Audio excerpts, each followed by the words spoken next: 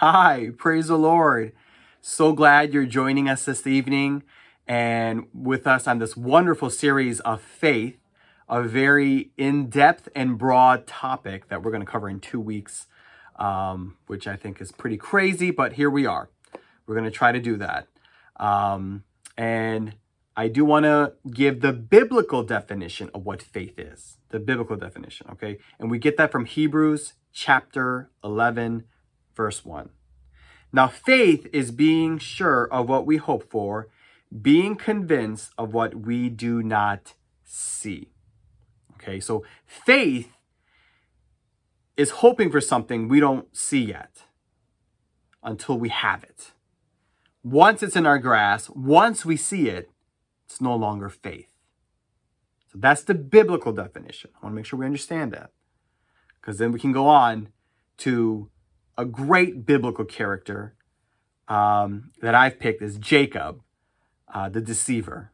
And he's a pretty interesting character. We find him in Genesis, in the opening scene here, and he's making a big bowl of jambalaya or stew, whatever it might be, and he's out there in the woods, and here comes his older brother Esau, and he's starving. And instead of giving his brother something to eat, he says, I'll give you something to eat if you give me your inheritance. And sure enough, his brother's like, sure, I'm going to die anyway. You can have my inheritance for a bowl of porridge or whatever it might have been. And then we find him again. This time, Esau and Jacob's dad, Isaac, is older. He's blind. He can't see. And here comes this very hairy Esau to him. And he says, I want you to go out and prepare me the wild game, venison. And I want you to cook it the way you know how to cook it, the way I like it. Again, favoritism is very clear. Isaac's favorite boy is Esau, and Jacob is Rebekah's favorite boy. We can see that in the scriptures very, very clearly. Super healthy, right? Super healthy. I'm being sarcastic. It is not.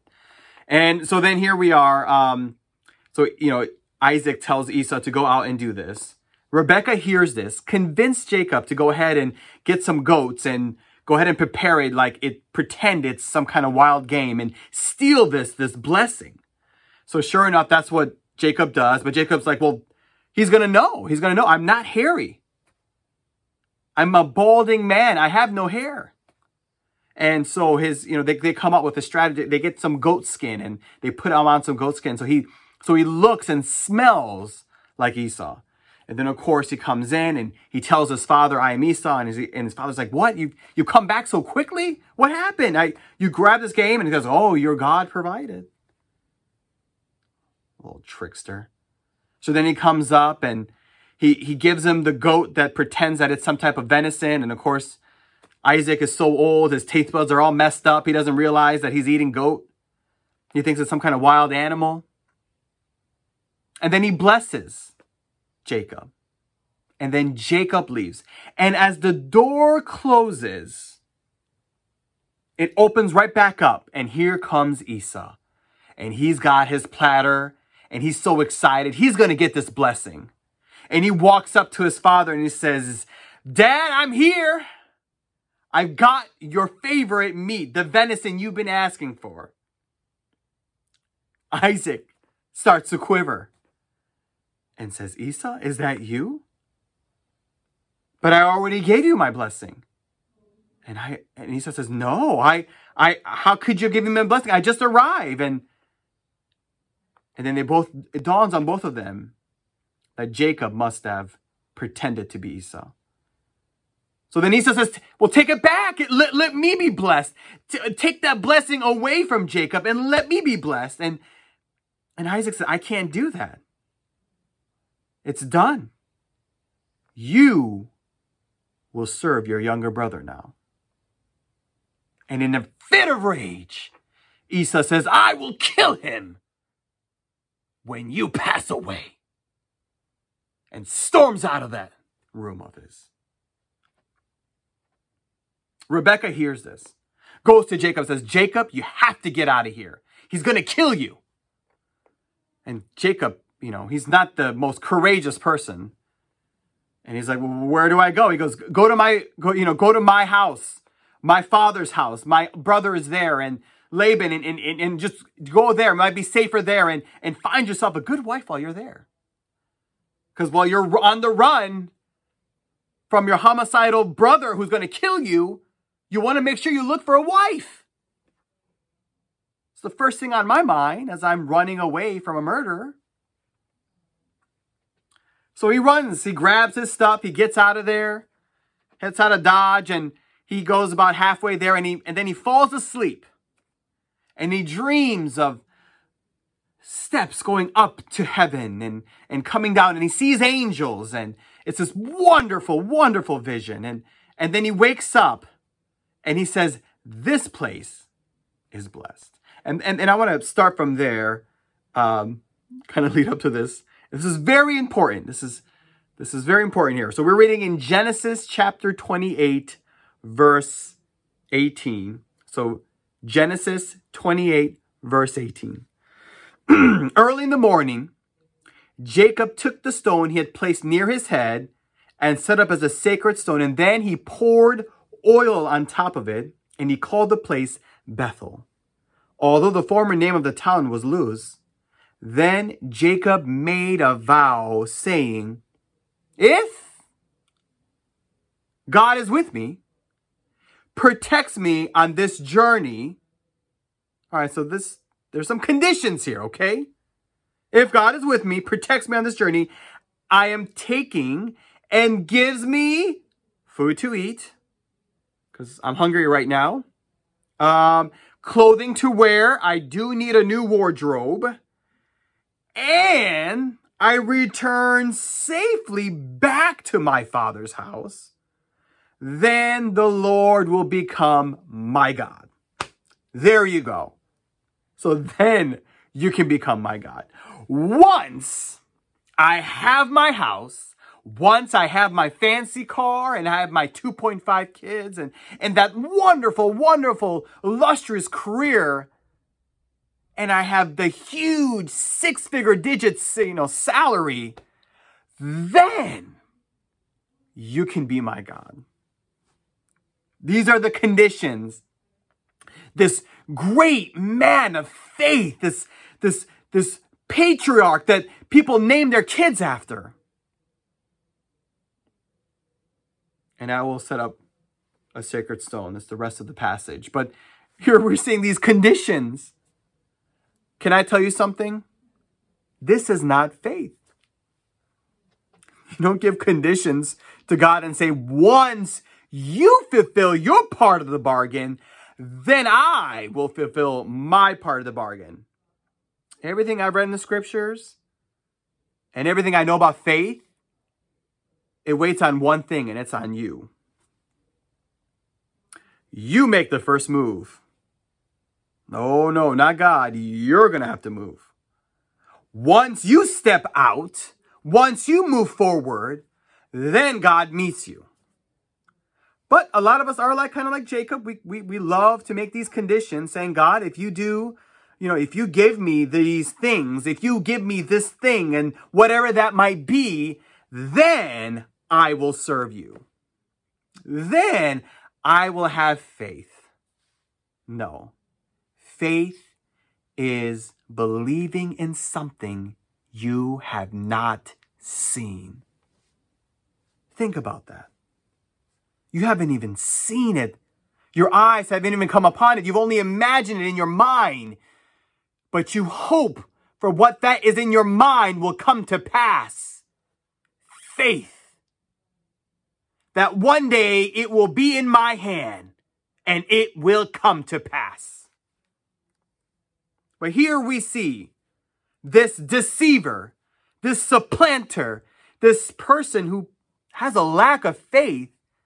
He ends up in the hallowed hall of faith in chapter 11. And they talk about him. In Hebrews 20.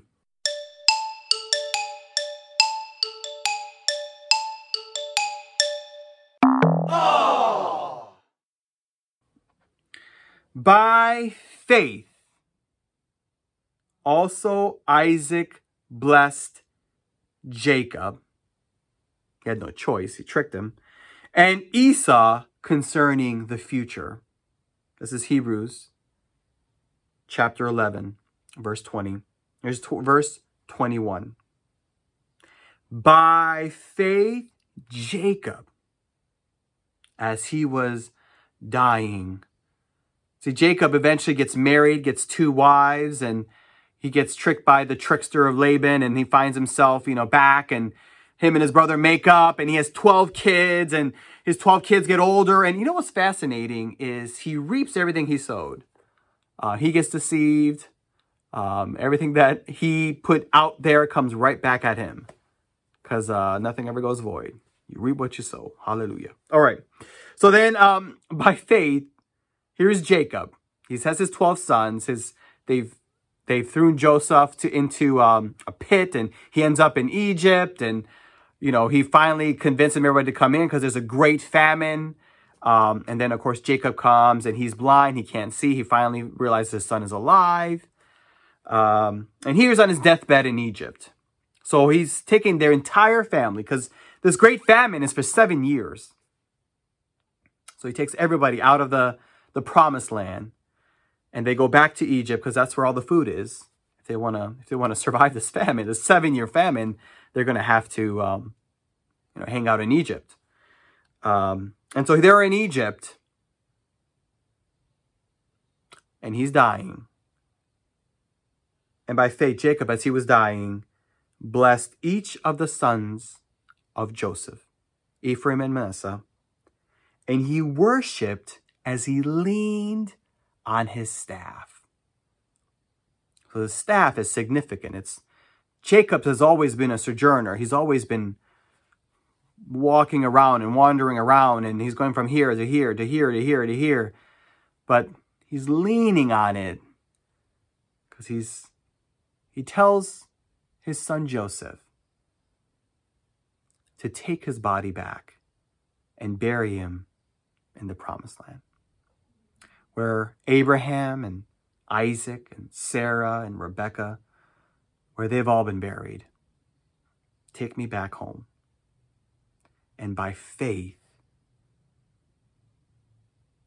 he knew the rest of them would join him. That eventually, once the famine was over, his descendants would come out of Egypt and occupy the land. He has not seen that. He did not see that. He did not see himself become a great nation. And he did not realize that his name would be that name of that great nation. But he had faith. 2 very different Jacobs. The first one is demanding everything up ahead. At my job, where you want to purchase something, you put 5% down. If the person does a good job, then you'll give them the rest of the 95%. And here's Jacob saying, give me 100%. And then do the full work for me. Then I'll pay you. I'm not going to give you anything up ahead. And which is so funny, because that's not how God works. You don't get to say, God, here's 10%, here's 15%, a down payment, and I'll pay you the rest later. And once I see what you're capable of, no. It's actually the opposite. God wants 100%. He doesn't want 5%. He doesn't want 20%. He doesn't want 50%. He wants 100% down before anything happens on his side. And then he'll make it happen. That's faith. That's trust. That's believing that he is going to come through. And that's a very difficult place to operate, because our world does not operate that way. We always give a 5 or 10%, and we always give 15% to a contractor and see how the work is. And then if he does a good job, then we give him the other 50%. No, God's saying, I want 100% down. You're going to wait a year, and then I'll go ahead and build your whatever it might be. You're going to have to wait. But I want payment up ahead. 100%. That's what faith is. And Jacob, on his deathbed, finally understood this. This is faith. It took him a long time, but he finally understood about this God. He wants payment up front. And I'm not talking about money, but I'm using that analogy here. That's what faith is. That's what faith is. Jesus, Lord, we trust you. God, we know, Lord, that sometimes we doubt, and God, we falter. Sometimes, Jesus, we just want to make sure we're making the right decisions, and we want to make sure that you really do want to fulfill your promises, God. You really do want to fulfill all the things that you have promised to us, Jesus. Help us, God. Increase our faith. Purify our faith, Lord God. Strengthen us, Jesus, to trust you and be willing, Lord God, to invest everything we have up ahead, Jesus, without seeing the return, without knowing whether it's going to come through. Help me, Jesus, to have faith that you desire. Thank you, Jesus. Thank you, Jesus. Thank you, Jesus. Amen. Thank you for joining us tonight. And please share with one another an incredible act of faith that God has done in your life where you stepped out. You stepped out in faith and God met you. Amen. Thank you.